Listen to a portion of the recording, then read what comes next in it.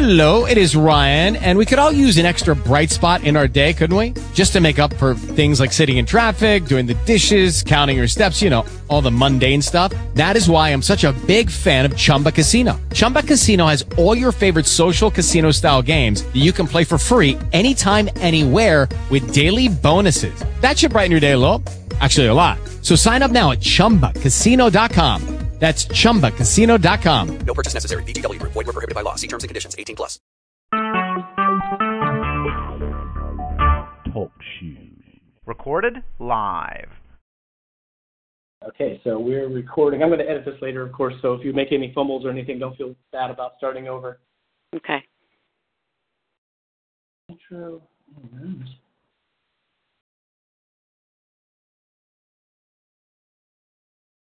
All right, you ready? I'm ready. Mm-hmm.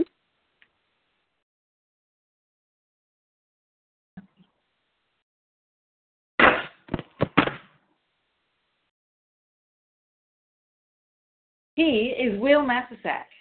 She is Emily Lupker. And this is the Aceys Artist Choice Awards podcast. First question. What is an Acey Award? Well, the Acey Awards for film are Artist Choice Awards that are nominated and voted on by a group of over 1,200 artists and creative types like you. How did this all happen? Well, we spent a lot of time talking about the lack of diversity and interesting choices for the Oscars and thought, why not create an awards program that recognized more interesting and diverse choices? And that inspired us to come up with a group of really interesting and diverse voters, artists. If you've ever spent any time with artists, you know they have their own ideas about the Academy Awards and the mainstream culture in general. For years, I've been involved in numerous discussions on this topic with artists of all disciplines. And these artists, and artists everywhere, are the culture makers, the trendsetters, the creators, the people who have been trained in the arts, and the ones who set the standard of taste with the work they do every day. These folks should get their opinion taken into account somewhere. And this is the place. So, award season, particularly for film, presented a great opportunity, and the award season presented a great opportunity, and the Aceys for 2015 films were born. And to get us started to talk about it, our first guest is a tremendous person, first of all, an Academy Award-winning producer for the guys, Tammy, I totally blew your introduction. I'm gonna go back. Okay. Our first guest, to help us get started, won the Academy Award for the film My Mother Dreams the Satan's Disciples in New York. She's also the producer of the 2015 comedy film and Aceys nominee, Slow Learners. And she is Tammy Tilstead, and she's with us. How are you, Tammy? Hi, I'm great. This is so fun. I'm so happy to do this and to get to talk to you. We get to talk about movies. Yeah. Now, as a producer, you know the challenges of getting a movie made. And one of the challenges that I've discovered in terms of trying to do an awards program and get people to vote on it is everyone has the same complaint.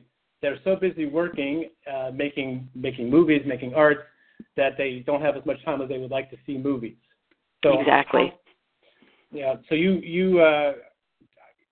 does making movies make it more difficult for you to see films? Well, it's a combo for me. It's 3 kids and trying to make movies.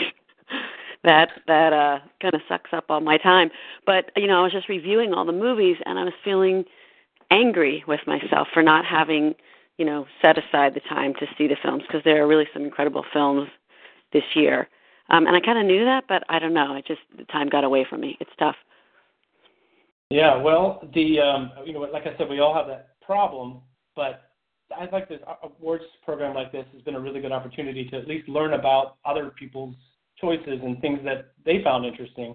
So from that standpoint, that was part of our process. We thought, well, we might not get it perfect from the get-go, but we'll have a chance to spotlight and give a little attention to some films that not a lot of people saw. So before we go through and talk about some of the categories for the awards nominees, my first question was going to be for you, what films maybe do you know about that came out this year that people didn't see? What would be your first thing that comes to mind for a film that people didn't see that they should have seen? I don't know how many people saw 45 Years. I didn't see it. But it looks incredible. I mean, the acting looks so subtle and beautiful, and it just looks like an incredible story. I mean, I know Charlotte Rampling was nominated, but I still don't know how many people actually saw it, you know. It's not a huge film when you compare it to something like Mad Max or Revenant, and I just think it looks amazing.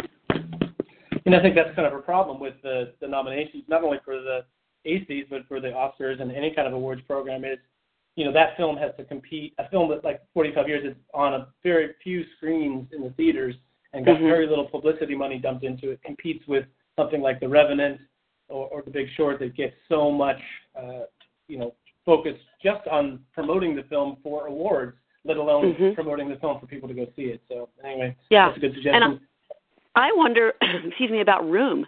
I mean, had Brie Larson not been recognized, I mean, I'm in the business, and I really heard about that film very late, you know, in the process, and it's incredible. I mean, it's just incredible. And I'm hoping now that because of Brie Larson's nomination, it's nominated for Best Picture, too, now. I just hope that more people will see it. It's such a small film, you know. No, sure. How about you, Emily? Do you have a film in mind that people should have seen and probably didn't? I keep thinking about Lily Tomlin and Grandma, and how I'm such a big fan of hers, and I love this kind of intergenerational story, you know, and I wish I had seen it also. I also haven't seen it. It's on my list. Maybe I should have turned this question into what films did you not see that you wish you saw? Right. I think we got better answers for that. Cause I was going to talk about a film that I did see, which is Taxi Tehran.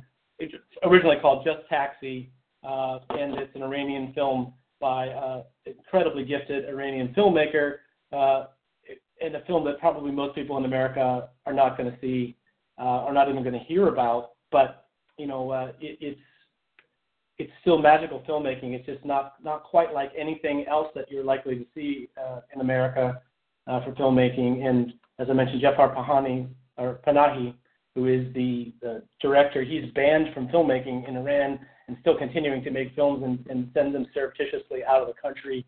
That alone makes his films interesting and worth seeing, because you can tell that they had to overcome a lot of struggle to be able to just make the film, let alone make it. It's interesting to watch. So at any rate, that is a film I did see.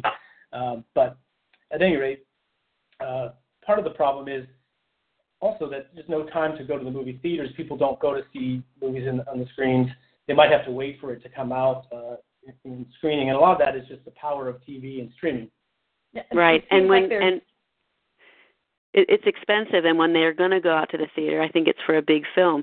I mean, that's the beauty of going to a film festival. You kind of put yourself in that environment, and I think you have the opportunity to see things that you wouldn't normally seek out in a theater. You know, they're there, you're there to do that, and you expose yourself to filmmakers and films that you might not normally see, and it's such a great opportunity. I wish there were more of that in the real world. Yeah, and it's a different kind of experience also. Right, that's exactly what I was thinking about. You know, as I was sitting here watching Tangerine the other day, I thought about how it would have been such a different experience if I had seen that in the movie theater. You know, is that how on a television the characters become part of your everyday life, and you're not in their world, they come into yours.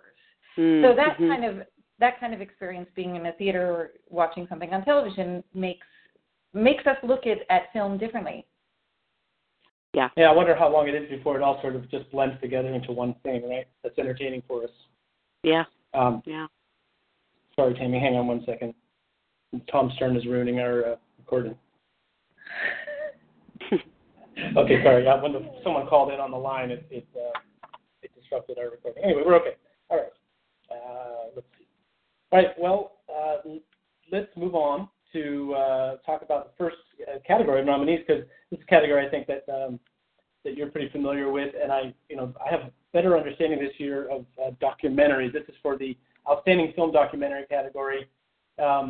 in the Aceys, we're a little bit more inclusive maybe than the Academy Awards. We have a pretty long list of nominees. I'm going to run through them just real quickly, just to give them a little shout out.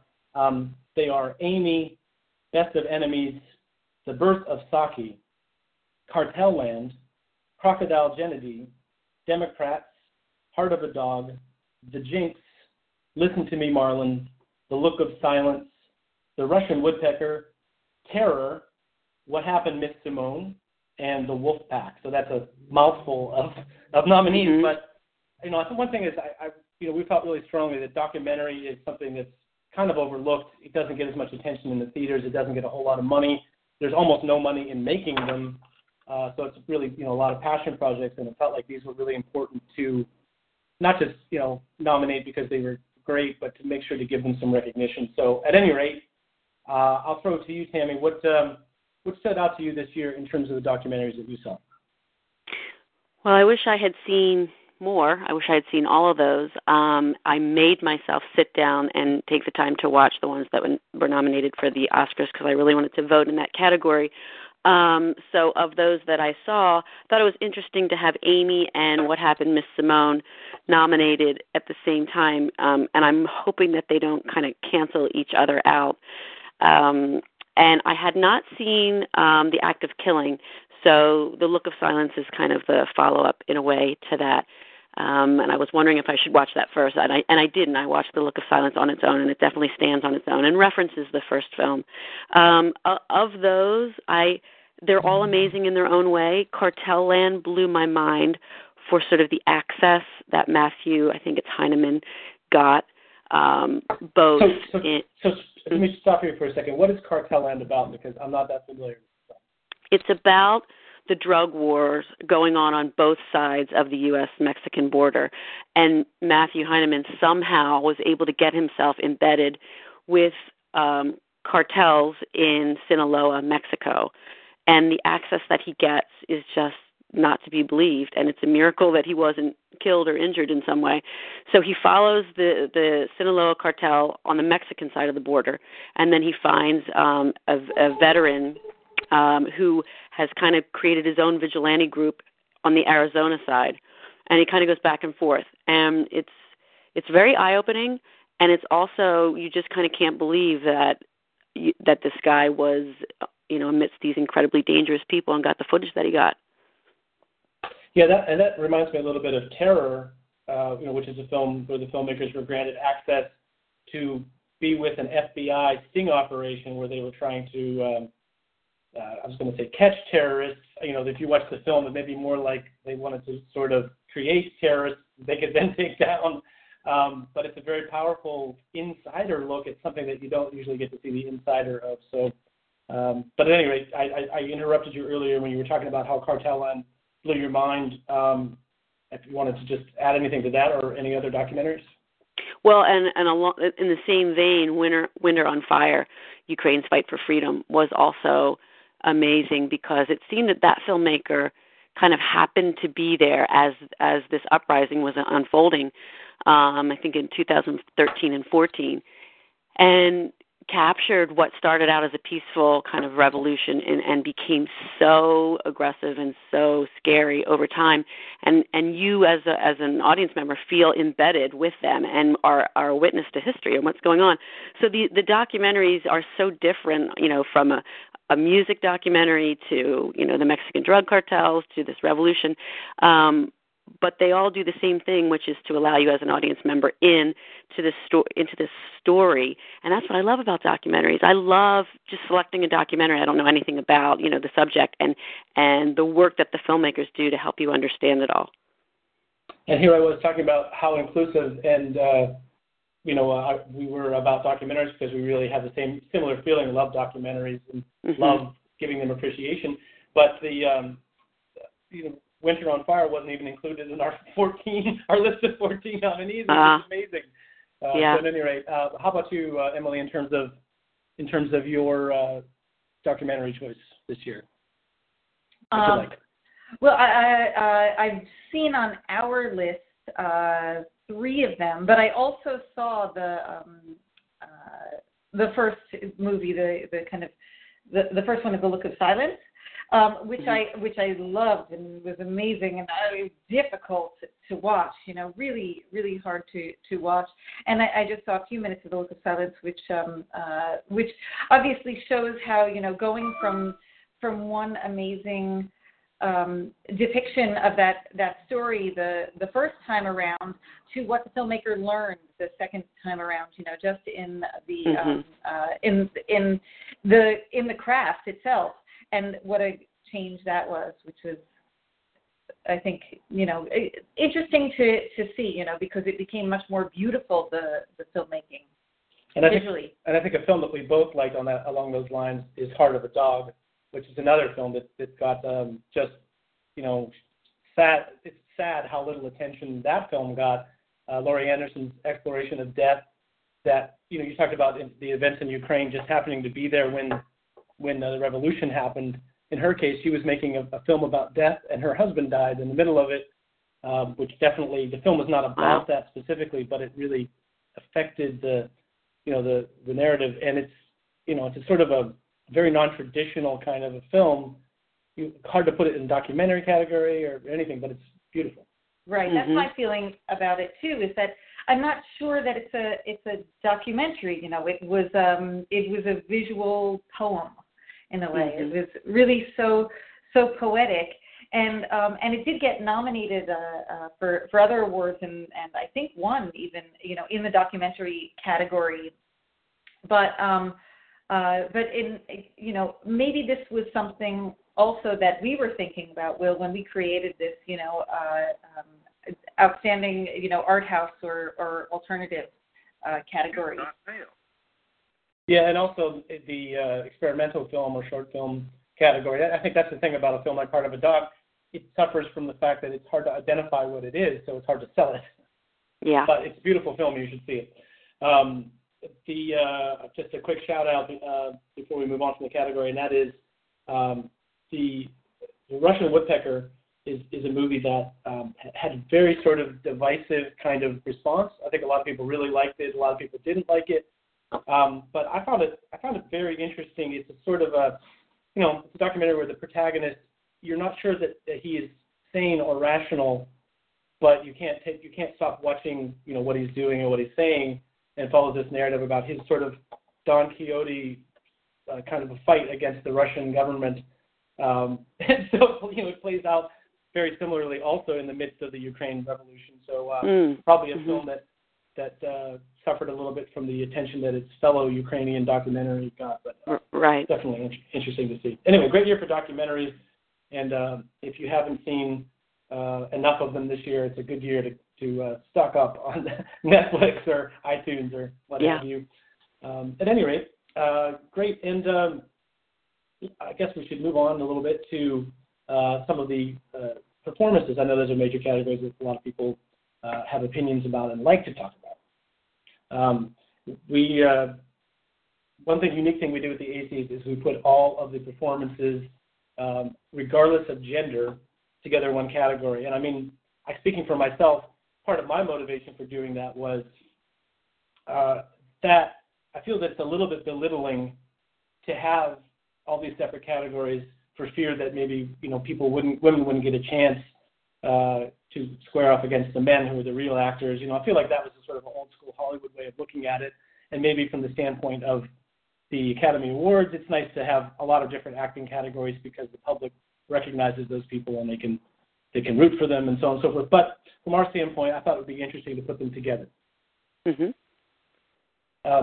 And interestingly enough, what happened with our nominations is it became split. Is that we've got 5 women in there and five men. It so happens that the 5 women, 2 of them are the same. So Kate Blanchett was nominated for 2 different roles, and Alicia Vikander was nominated for 2 different roles as well. Mm-hmm. Mm-hmm. So the nominees are Abraham Atta from Beasts of No Nation, Kate Blanchett from Carol, also Kate Blanchett in Truth, the film, the Dan Rather film, the film about the Dan Rather experience, Steve Carell for The Big Short, Leonardo DiCaprio for The Revenant, Brie Larson for Room, Jason Mitchell for Straight Outta Compton, who was an obvious overlook, a lot of very popular choice for the most overlooked for an Academy Award nomination. Mm-hmm. Will Smith, Concussion, Alicia Vikander for The Danish Girl, and also Alicia Vikander for Ex Machina, which is I think, like you said, it's pretty remarkable that they were split with men and women, despite the fact that two of the women are the same. Still, a really interesting category, and I think handicapping it in terms of who will be the best choice in this category is pretty hard to say. Tammy, got any thoughts? Well, as I told you, unfortunately, I wasn't able to see all of the films. I wish I had been able to, but I thought Brie Larson in Room was just incredible. I mean, what a performance she gave, and in not a big film, I mean, I just thought it was really something. Can you imagine as a producer, having a oh my God, it's low-budget film dream somewhere? come true, right? And you get this performance out of somebody that somehow gets promoted into an Oscar nomination. I think that's got to be sort of like a surreal experience as a producer. Yeah, I would think, though, that the comfort of having that one location is offset by having so much of the film dependent upon a child actor. Yeah, exactly. I mean, speaking of child actors, we're going to get to her co-star in a minute because he's nominated for a different category. But, Abraham Aceys, who's the young boy in Beast of No Nation, from my standpoint, I always sort of feel like child actors get short shrift in the awards sometimes because I think there's this underlying premise that they don't really know what they're doing acting-wise. They're not professionals in the same way that the older actors are, and therefore, if you enjoyed their performance, it was just because they were natural and you liked watching them and so on. But right. From my standpoint, I think it's actually still a really gifted acting performance. The fact that it's more naturalistic or more based on the young person's personality or whatever. It's still, there's a lot of acting roles for major actors who are trained and in Hollywood for 30 years. And the performance that they win for is still something that's very close to home for them, and not so. They just have to forget their. They have to become like a child when doing it. Or you can't recapture that innocence. So at any rate, Abraham Aceys, I'll just speak to it. Emily, I'll throw it to you in a second. But Beast of No Nation is a gloriously, beautifully depicted and brutally sort of depressing kind of a film. Sorry, I'm going to pause that a second because our recording is messed up again. It's because of another caller. You're so popular. Who knew? I can't help myself. Okay. Beast of No Nation is such a beautiful movie and so brutally honest about the absurdity of war seen through this child's eyes. And you really do see it through his face, his eyes, his vision, and I think so much of that is believable because of his performance. So that's why I couldn't just think of him as he's a child actor, it doesn't really matter. In thinking about the film, I thought that he was really important, and I know that Idris Elba got a lot of attention for it, and rightly so. He's terrific, but there's something about Abraham Aceys' performance that's really something. Also, I know, Emily, you like the movie Carol, and you maybe enjoyed Cate Blanchett's performance. Loved her performance. I mean, I think that what was so remarkable was about the whole film was the kind of space and time that it created. It's like you saw and through her performance, you saw what was going on in her mind, through one little muscle movement in her face, and the way that it was captured and the way that she portrayed it, really, I thought was touching and real, especially at a time when things were so hidden. It was, the subtleties of her thoughts that she, of course, didn't want to make obvious, to the world about her sexual orientation and her feelings and what she could say and she couldn't say. And wait, that, spoiler alert! Spoiler alert! I'm so sorry. I'm just kidding. It's pretty obvious. Okay. No, but that was It was amazing, her performance in that. It's how much she created that kind of clue, that knowledge, without speaking, without saying anything. Mm-hmm. So, one movie and person that I thought obviously didn't get a lot of attention for the Academy Awards, but that is a really powerful movie, I thought, was Straight Outta Compton, and Jason Mitchell's performance as Eazy-E. The thing is, if you're of a certain generation, the film is probably a lot more meaningful to you, and I'm imagining that the 70s and 80-year-olds probably didn't really even go to see Straight Outta Compton, let alone, grasp the social significance of the times and of the band and so on and so forth. But, it's not only was the film important and really well put together, unusually well put together for a music film, Jason Mitchell just, it completely embodies the character he's playing. Really hard. You're playing a real-life character, and you're playing one that half the people totally know this person and can completely, tear apart your performance because you're not like him, and the other half of people have no idea who this guy is and wondering why you're trying so hard to be like somebody that they don't know who he is.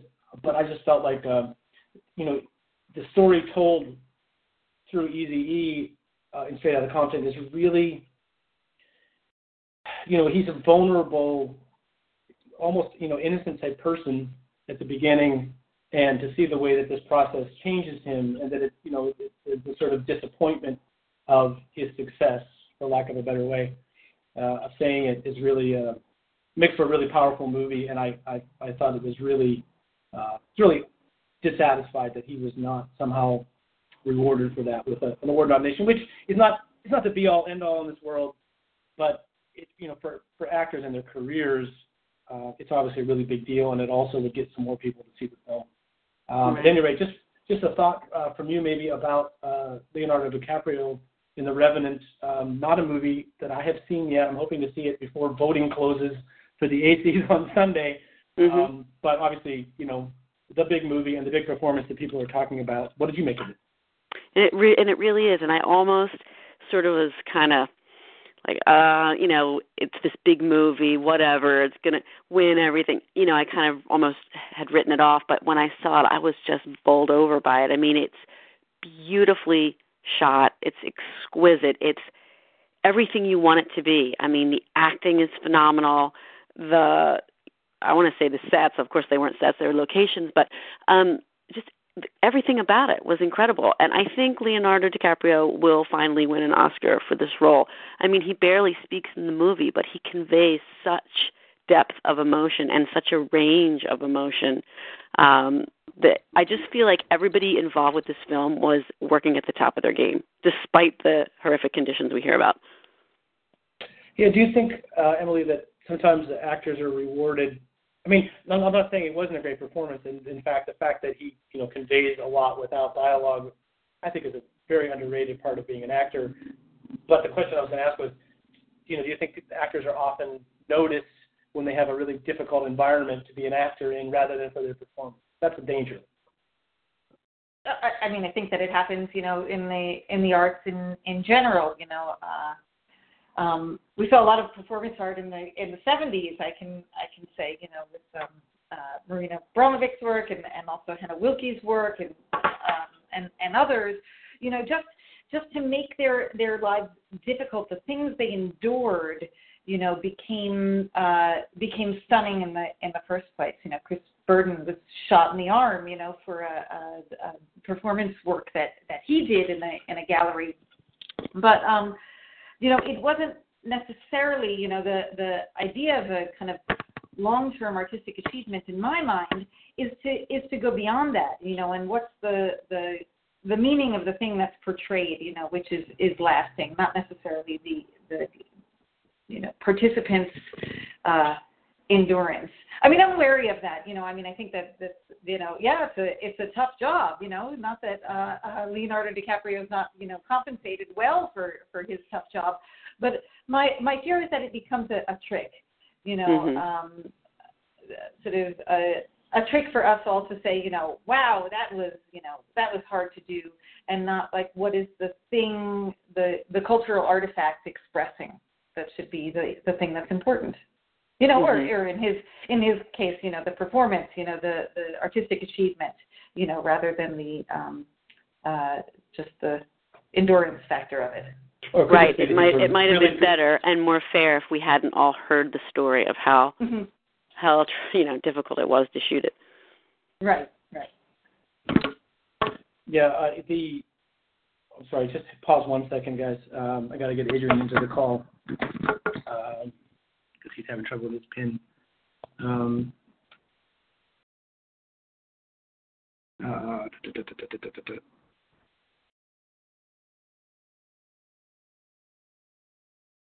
Yeah, he had the same problem. I know this is the first time I've ever heard this, that people are having problems with getting their pins recognized. Will, I think that I was putting in the caller ID as the pin, and then when you gave me the phone number, I remembered I was supposed to put the phone number in. I wonder if he's doing the same thing. Oh, okay.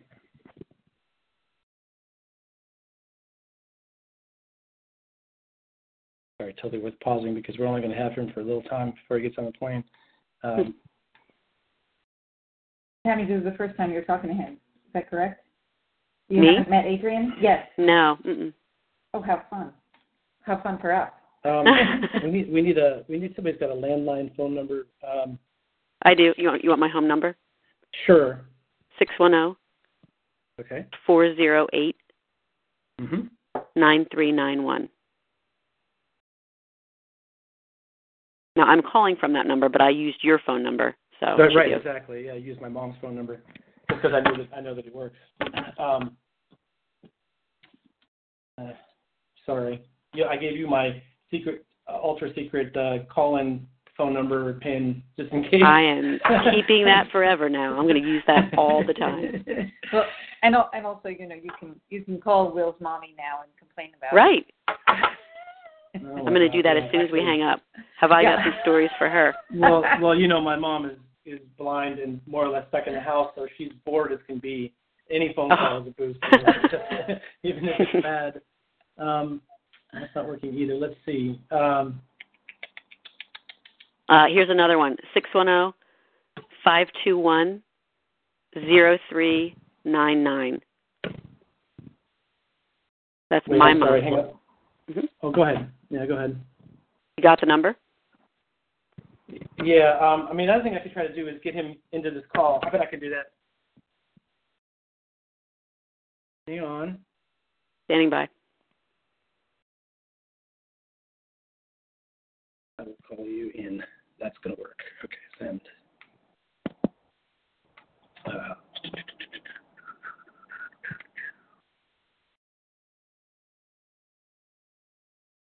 Add a call.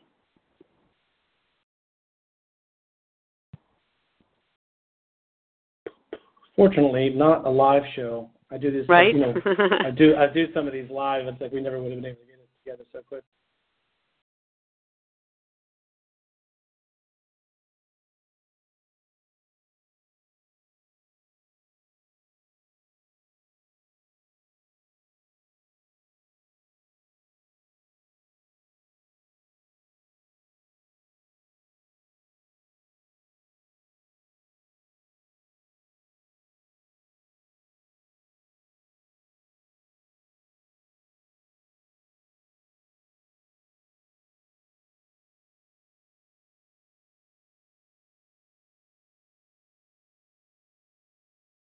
Works. There we go. You hear me now, right? I can hear you, yeah. And Tammy, you got it? Yep, I'm here. Mm-hmm. Excellent. Okay, sorry about that, Adrian. Didn't mean to make you frustrated, but how are you? I'm good, man. Except Atlanta is the loudest airport I've ever been. It's not too bad, actually. You're a little quiet, but I don't hear the background too much, so I think we're okay. Okay. I'll try and speak up a little bit. Super duper. Okay, so we're just going to finish our thoughts on we've done documentaries and best performance in a major role, and then I'll introduce you as soon as I wrap this up. Okay? Sure. Just make sure we're still rolling, which we are. Okay. Well, I think we were pretty close to being done anyway. I just said Leonardo DiCaprio is a really good-looking guy. Oh, I know what I was going to say. That is, do you think Leo DiCaprio is kind of? I mean, to me, he's like reliving the career of Marlon Brando, but without the crazy. Or maybe he is, a little crazy, and that works for him. I don't know. I don't know the guy, but at any rate, that was going to be my final thought. Hey, before we move on to best performance in a supporting role, let's bring in our second special guest. He is a cinematographer of the newly released Night Owls, which is a comedy you can find on iTunes and Netflix and so on and so forth. And he's also the cinematographer responsible for the very soon-to-be-released Ava's Possessions, which is a dark comedy horror film that if you haven't heard about it, you should. It's going to be outstanding, and it is beautifully shot by this man. His name is Adrian Correa. He's with us. How are you, sir? Good morning. Thanks for having me. It's a good day. You're calling us from the airport, right? So if we hear you announce, if you drop off suddenly, it might be that you had to run for your gate. Yeah, or Homeland Security is coming after you. One or the other.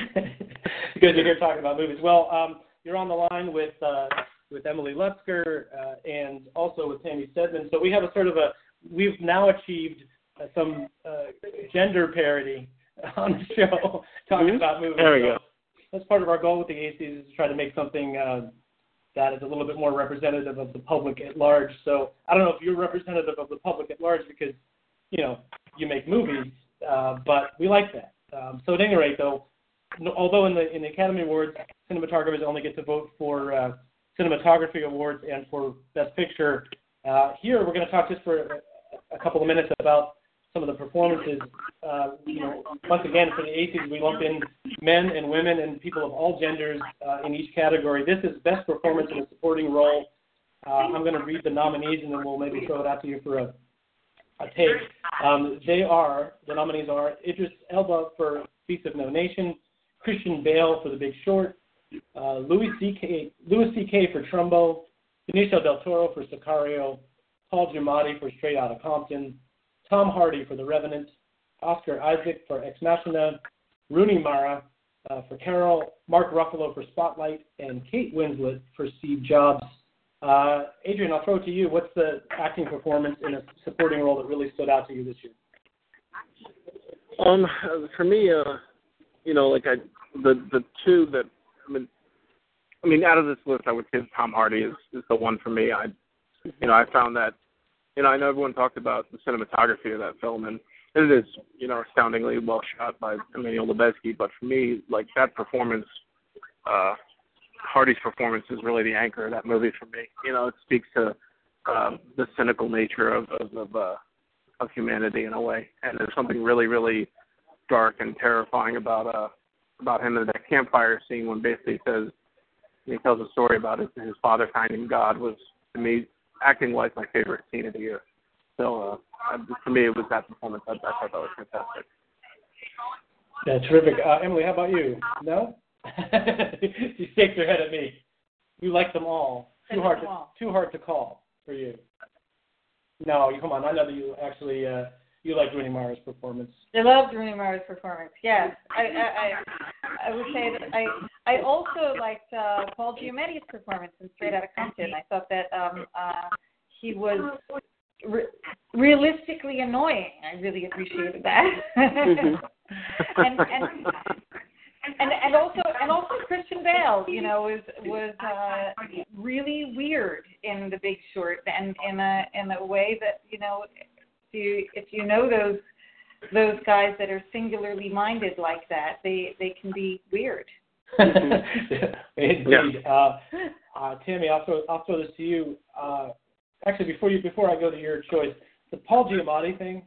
Since Paul Giamatti was nominated for an Oscar. That made headlines sort of as like, hey, the one white guy in Straight Outta Compton made headlines. And not to make overly light of it, because his performance is really good. But it's really sort of racially charged because, he's like the white savior character in a movie with a mostly black cast, people of color. So, as somebody who actually votes in the official Academy Awards, do you put any thought to what you're supporting when you vote something, or is that way too deep? Sorry, I'm having a little trouble hearing you. What was the last part of the question? Oh, sorry. I was just saying that do you place any weight in your choices when you're actually voting for the Academy Awards on the message that you might send by voting, or do you strictly keep all of that out and appreciate a performance regardless of any political aspects of it? Gotcha. That's an interesting question. And I have tried, my mission is to try to choose the best performance for the actor, because you can get into so many different things, like, oh, should I vote for this person because she's a woman? Or like when I was looking at the live action shorts, there was something by an AFI fellow, should I support that person? And I just think you can't go there. I think you have to look at the performance, the performance that the actor gave in that movie, and did they do their job, and did they move you? And that should be, for me, the sole basis.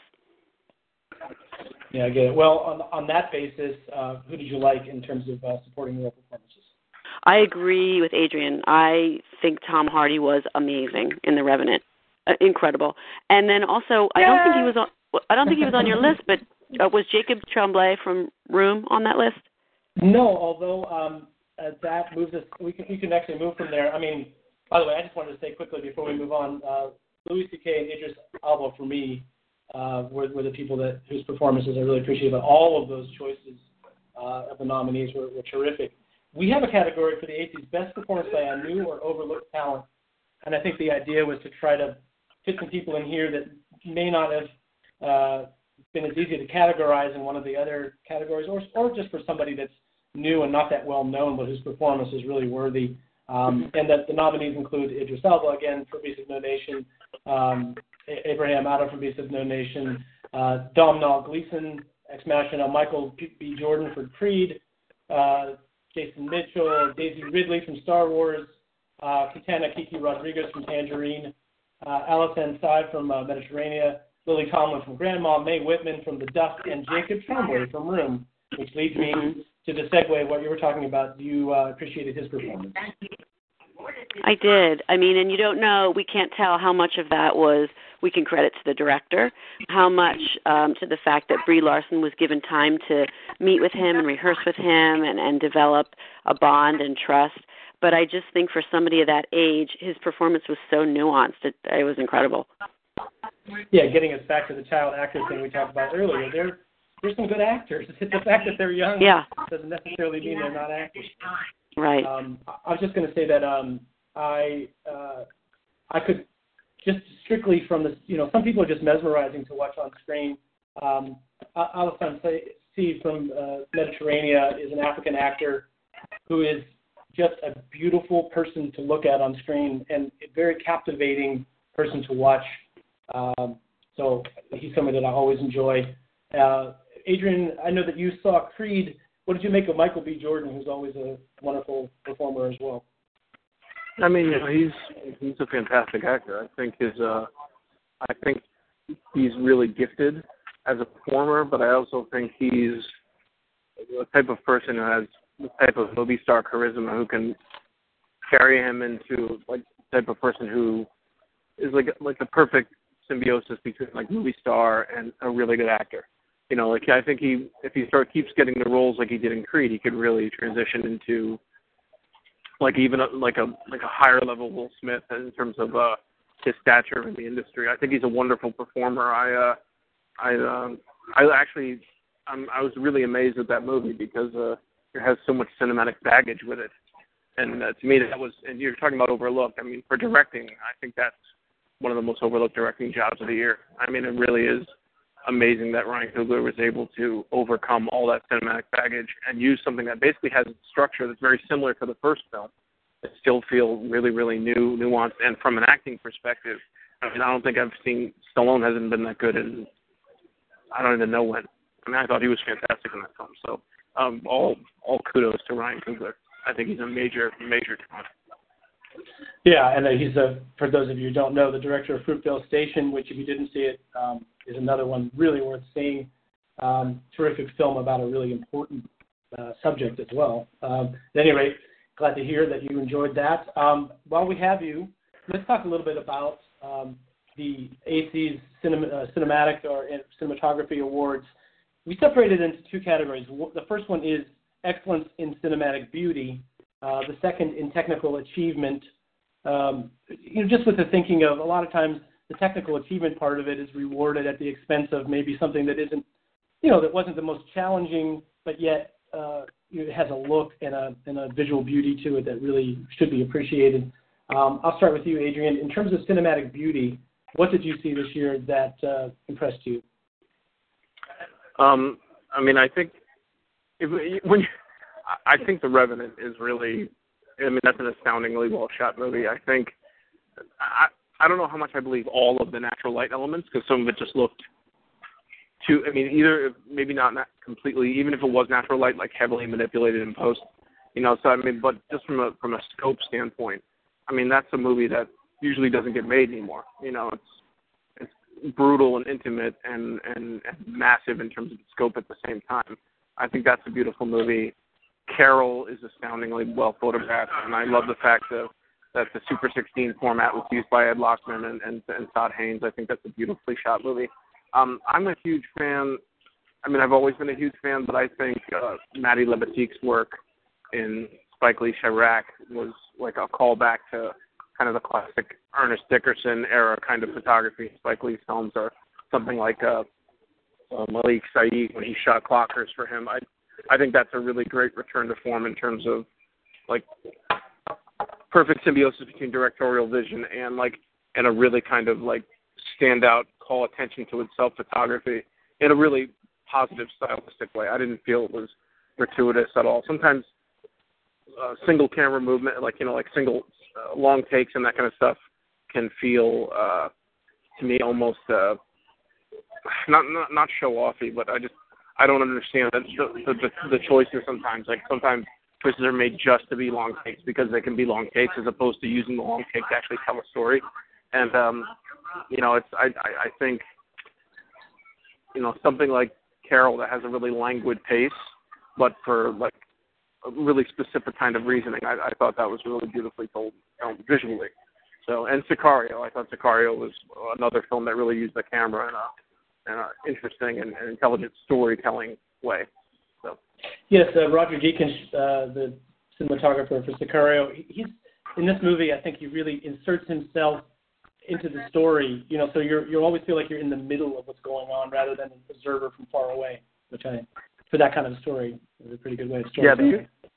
The use of perspective with the camera in that movie is really, really impressive from a storytelling standpoint. There's some even from the first shot. I love how like the Villeneuve and Deakins use the camera to kind of like set the stage for like one kind of specific moment of action, and then expand the camera to turn into like these really intricate, interesting portraits that become like wide masters. Transitionally, it's really, really beautiful cinematographically. So I really like that film as well. I don't know if it'll win this year. I think the Lebesky train may be too strong, but yeah, it feels like it's going to carry things through for sure. Tammy, any thoughts for you before we move on to technical? Well, as a producer, I will always defer to a DP on these opinions, but I happen to agree. I think, at opposite ends of the spectrum, The Revenant and Carol, two very different films, both beautiful in their own way. And I did not see The Hateful Eight, but I did see clips from it, and I think Bob Richardson's work is always incredible, and the scenes that I saw looked amazing. Yeah, he's always amazing. And also, one further point, I actually thought that The Revenant was actually a better use of the long take than in Birdman. For myself, I thought the long take worked better in Revenant conceptually than it did in Birdman for me. But that's it. Sorry. Interesting, yeah. For the same artists working together. I was going to say, Tammy, as a producer, you always defer to the DP, except for when he wants to spend money to get shot. That goes without saying. That goes without saying. Just checking. Right. Okay. That is the nature of our relationship. Yes. Right. Moving on to technical achievement in the cinematography. I think it's Mad Max is probably going to be a runaway winner in this category, just because of what they had to go through to shoot these, complicated live action sequences the way they wanted to do them. And I don't think it'll get a lot of love, but you guys mentioned, Richardson's work with the Hateful Eight, bringing back the, Super Panavision. It's so perfect for that setting and for that movie. And, it was even overlooked from our standpoint. Our nominators put that in beauty, but I always feel like that's a sort of a technical achievement to dig through old gear and find something that fits what you're trying to work with. Adrian, I know you're somebody that likes to pick specific gear and lenses for what you're working on. It's not always the best and the newest and the brightest.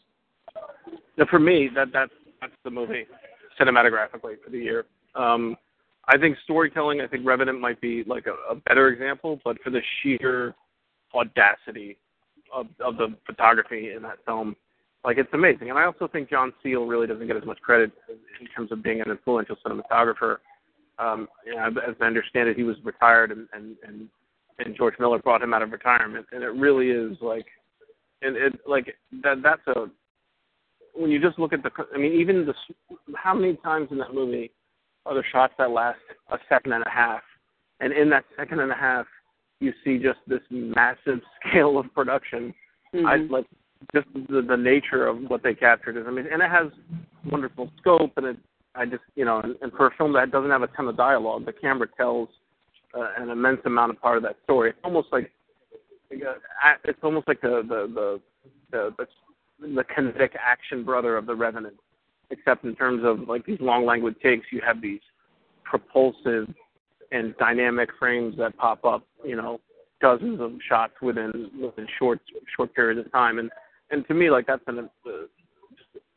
it's gorgeous. Even just watching it, and another thing that's it's clear for me is that if you see Mad Max in a theater, it is a huge experience. Like it's barely held by the screen, and it's funny because I saw that movie in 4DX, which is basically like a amusement ride in Bulgaria.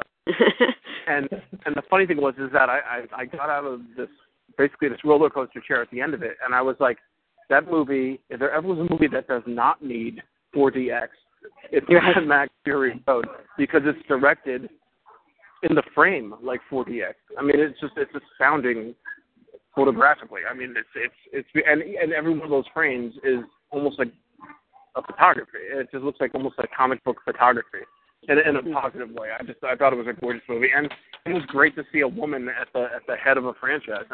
Furiosa is just so wonderfully done. She's as much of a dominating presence as Mel Gibson was in the Road Warrior, and that's saying a lot because I thought she was magnificent in that film.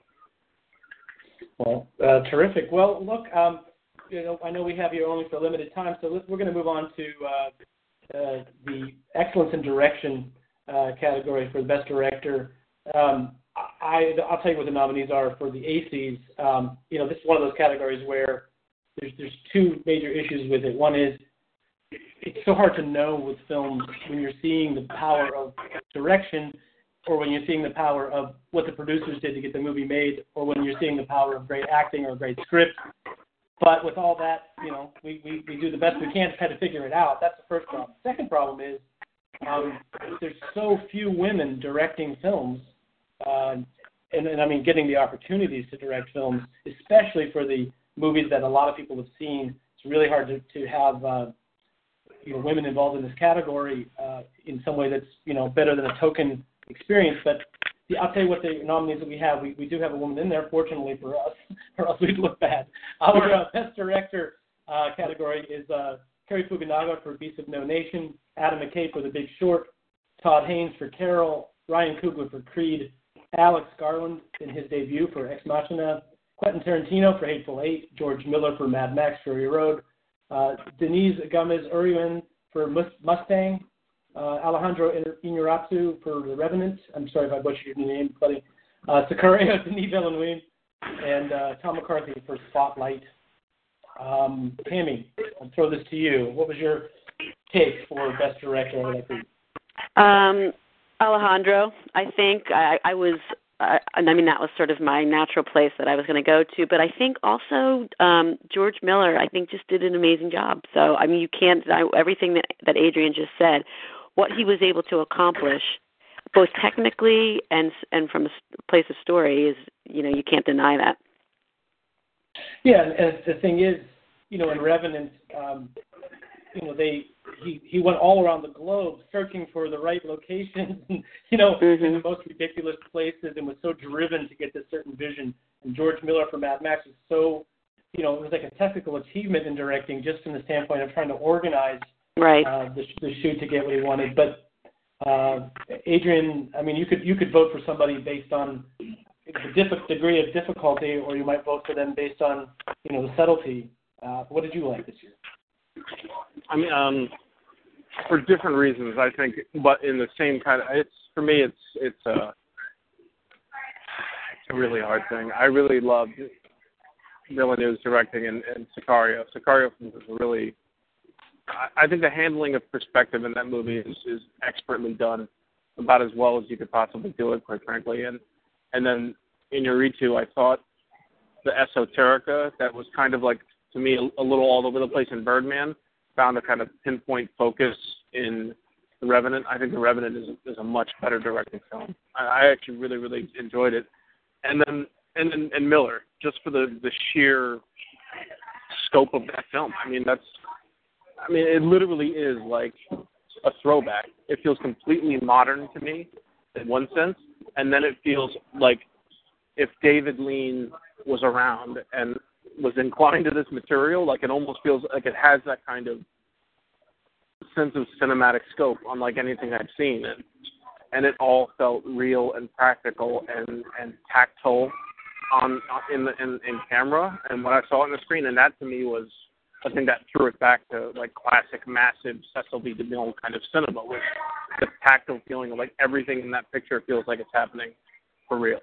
And that's no small achievement. That's a really huge risk, one, just in terms of just risking all of it to try and create that size of a movie.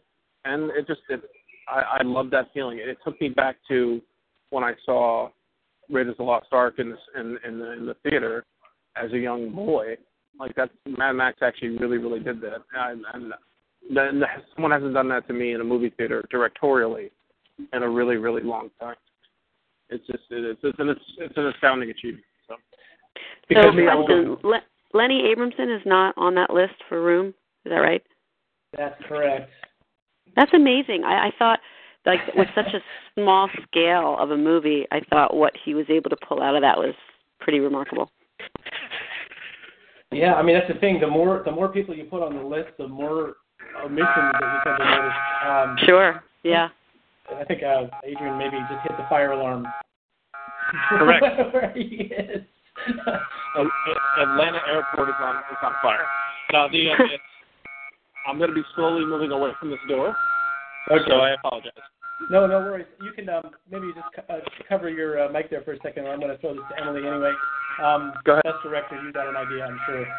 Well, I mean, I'm the one that of the group here that hasn't really worked in film. I've sort of dabbled in smaller productions and corporate productions and whatnot. So I'm somehow partial to the sort of, even though these are mostly larger budget films, I'm sort of partial to the smaller films where I really see the director's hand in there.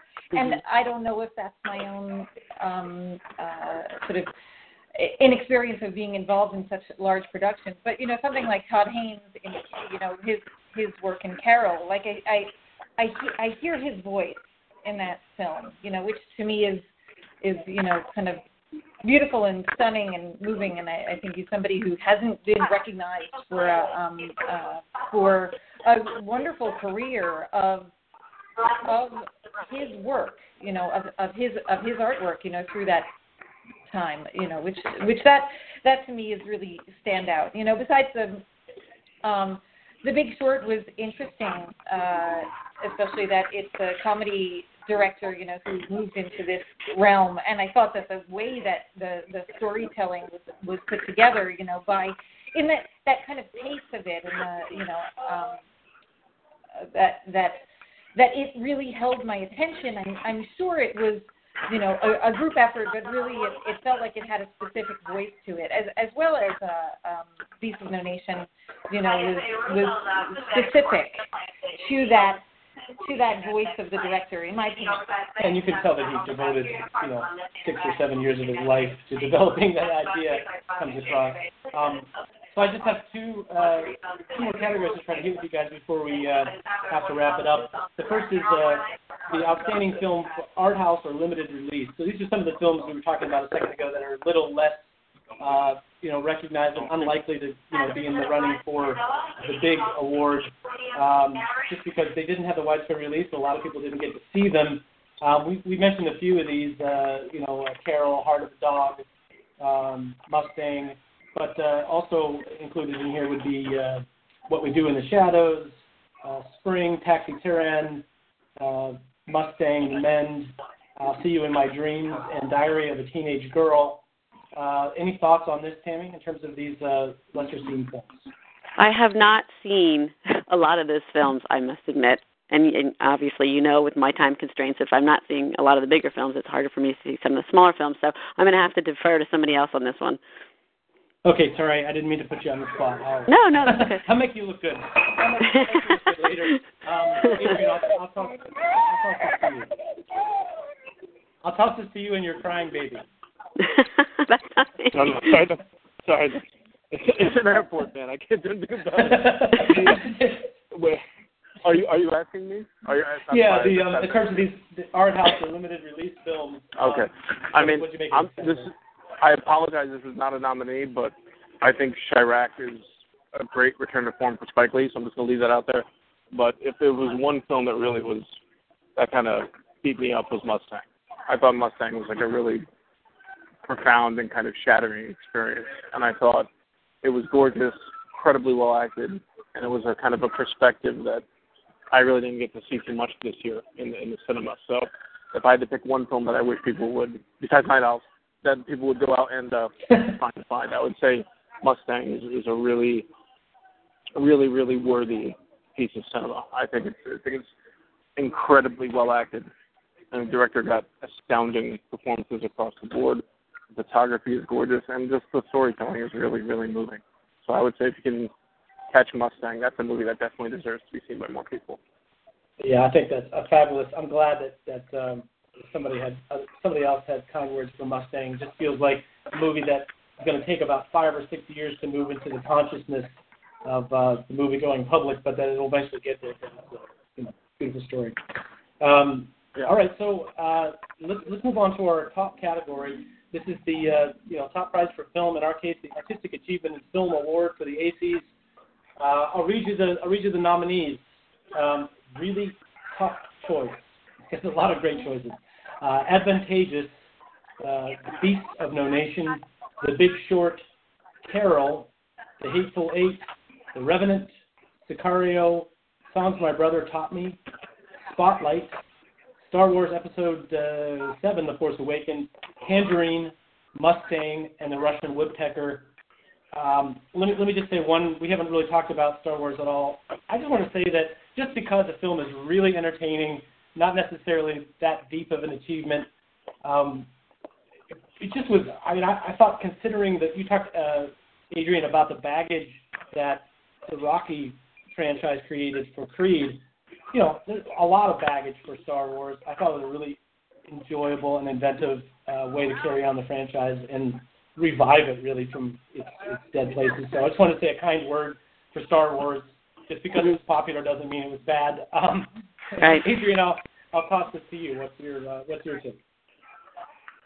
I'm I'm continually moving towards the back of the line because I keep getting too close to the gate. It's hard for me. I think back to, I don't know, I still think Mad Max Fury Road for me, but is that, I apologize, is that a nominee? No. Hey, believe it or not, with all those nominees, it was not, did not make the cutoff. Yeah.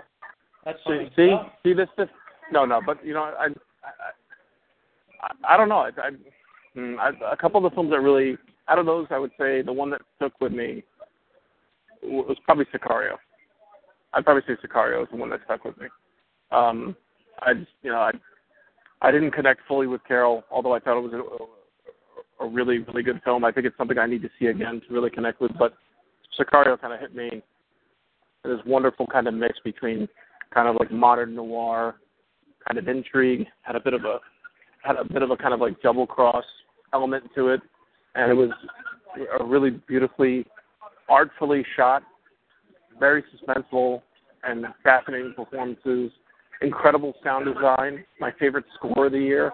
Carol had a great score too. But I would say I watched Sicario once in the theater, and I watched it twice more since then, and it becomes a deeper and richer experience in terms of the mechanics between the characters as I watch it more. So I'll say Sicario. Great. Emily? Oh, I didn't formulate a thought yet about it. Well, Adrian, you make me want to go see Sicario. I better watch it before Sunday. The way that you talk about it, and also I'm inspired to see Mustang as well. On that list. Shattering movie. Okay, I can't wait. Can't wait to be shattered. I can't wait to be shattered. I am really, I was really happy to see the nominations in general, and that there were films in this, highest kind of the top prize category, like Tangerine. Even though I wouldn't put it at, out of these, I wouldn't have it as my favorite, but I was really happy to see that it was in there, and the Russian Woodpecker as well. One of the things that we try to do with the Aceys is also not limit these things to narrative film, as well as not limit them to American films. I know that we have a nomination for cinematic beauty is The Assassin, and some other ones in there that also are a bit mixed in. Yeah, I'll say Sen. It's a great movie. Tammy, your thoughts. By the way, I'm sorry, let me pause just a second before I flip it to Tammy. Adrian, whenever you need to go is fine. I'm just going to say thank you to you later, unless you wanted to add anything else. I'm actually about to head into the gate. I would say I think there is going to be a title change for women in the industry, and I think they're going to see more and more women stop waiting and taking the reins. Like, one of the things I would say for just cinematic achievement this year is the work Reed Morano did on Meadowland. Developing the script, directing it, and shooting it herself. And, it's like I think that's going to become more and more the norm. Women behind the camera and women taking control of producing content. I got to take off, guys. I'm sorry. Take care. No, it's quite all right. Thank you so much, Adrian. Adrian Carrillo. Bye, guys. Have a good flight. Okay, cheers. Thank you. Safe travels. Tammy, I'll throw this to you in terms of the top prize for artistic achievement in film. It's a tough call. What did you like? It is a tough call. I think this is always the hardest category because it's comparing apples and oranges. And it's like, how do you compare like a tiny little movie with The Revenant?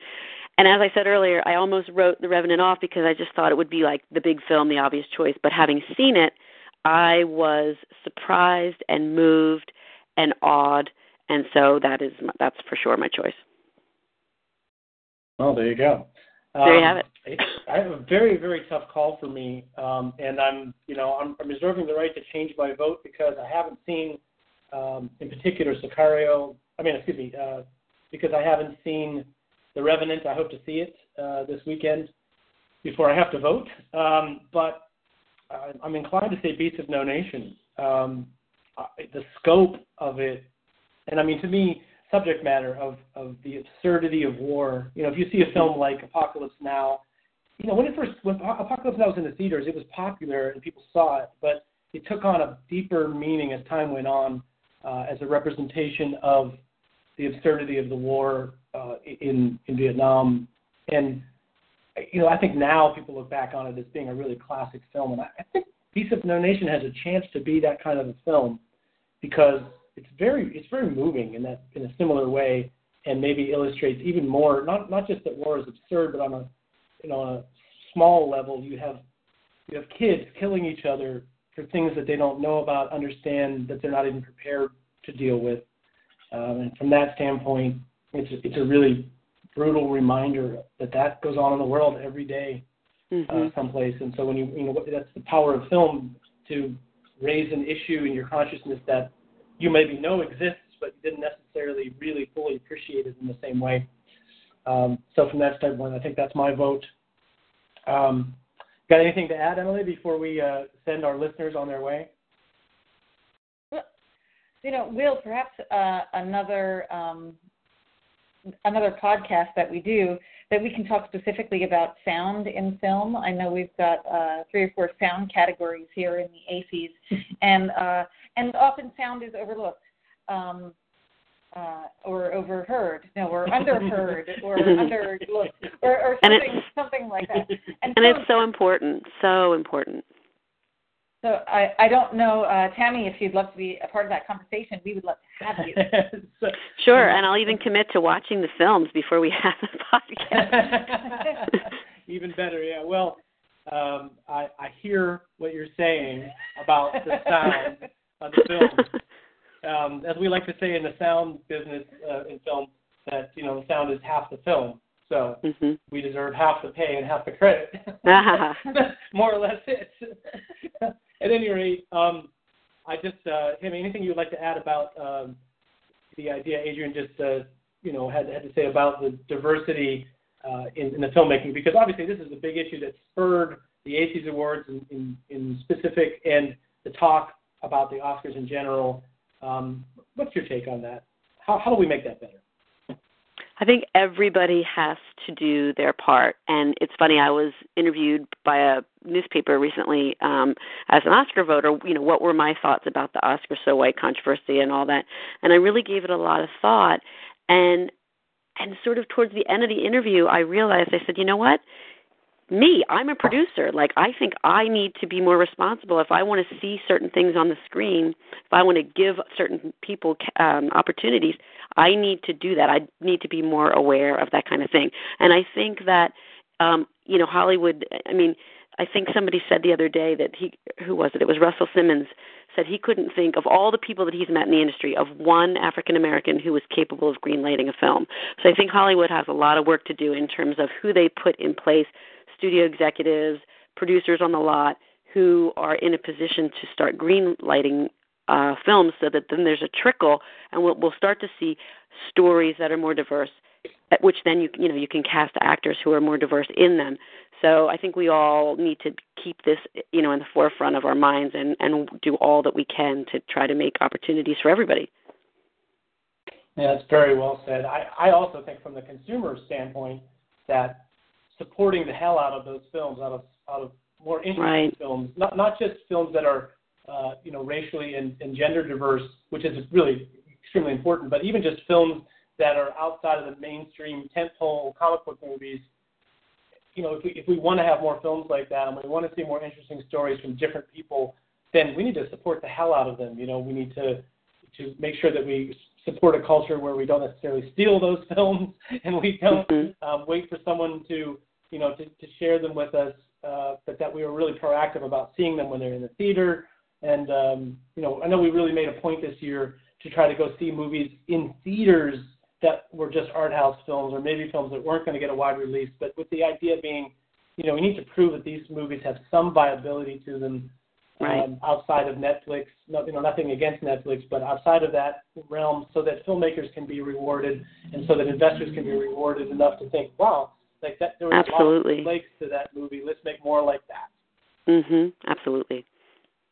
Yeah, and I think that this deserves a whole larger discussion as well. I do feel like I put my cultural theorist hat on here for a second. I feel like that there's a crisis in the film industry. Going back to what you said earlier, Tammy, that when you go to see a movie, it's expensive. So how can we make it a thing to do for those smaller movies? Because it's important that everybody sees them, not just the people that go see one movie, every 6 months when they can afford, not just the ticket, but a babysitter, and dinner, and make it a whole date night, that it's $100 proposition, right. And not necessarily have to just watch them at home. Something that I noticed is that there are a couple of nonprofit cinemas around, like the Film Forum in New York and the O Cinemas in Miami, among others. And what makes that so interesting is, I wonder what what do they get back in terms of ticket sales versus other ways that they make money? If the tickets were less money, would lots of people go to see them? I just an idea, right. of how to make that kind of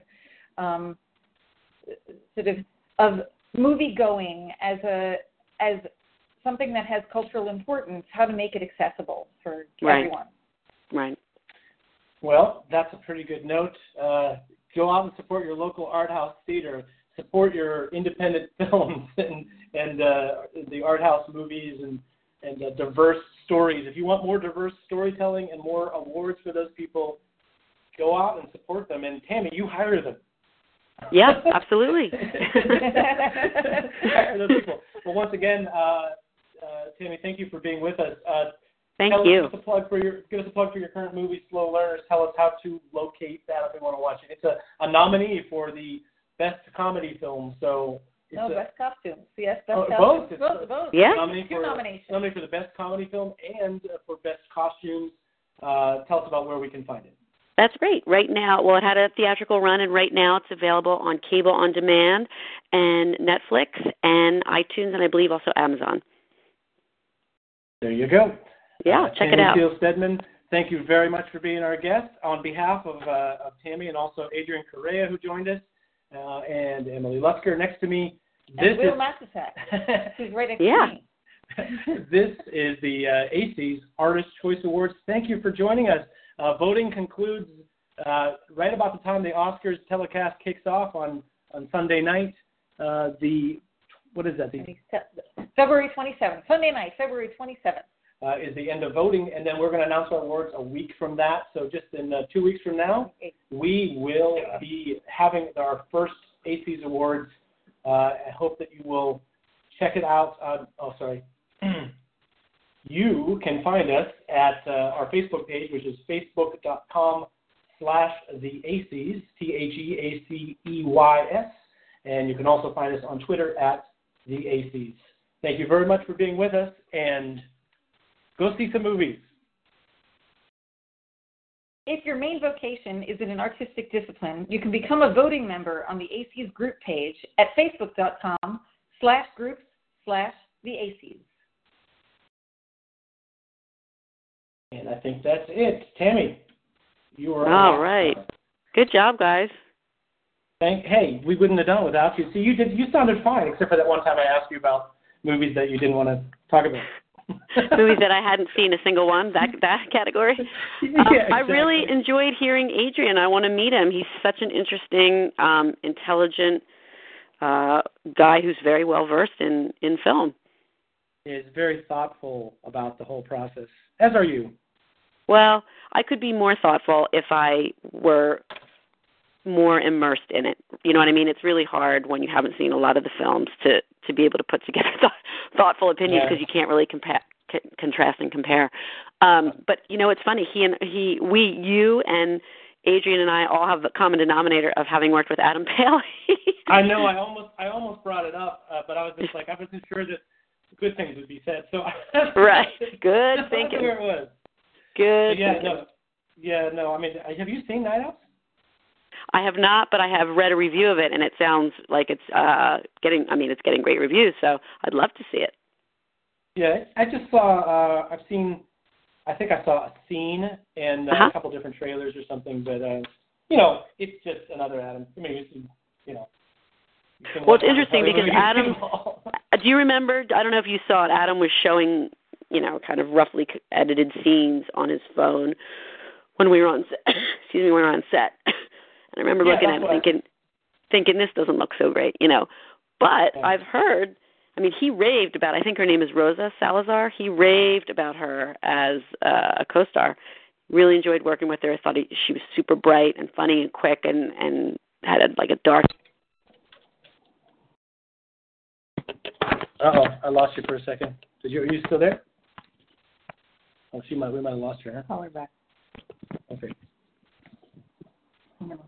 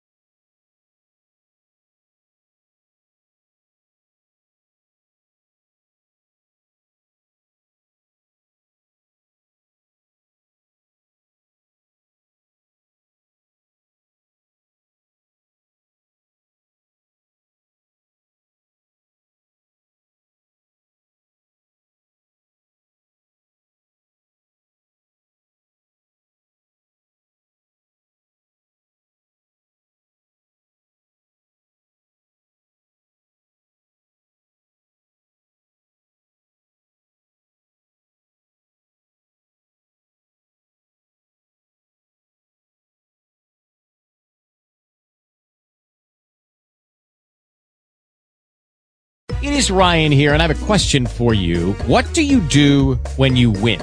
Like, are you a fist pumper, a woohooer, a hand clapper, a high fiver? I kind of like the high five, but if you want to hone in on those winning moves, check out Chumba Casino. At ChumbaCasino.com, choose from hundreds of social casino-style games for your chance to redeem serious cash prizes. There are new game releases weekly, plus free daily bonuses. So don't wait. Start having the most fun ever at ChumbaCasino.com. No purchase necessary. VGW Group. Void where prohibited by law. See terms and conditions. 18+.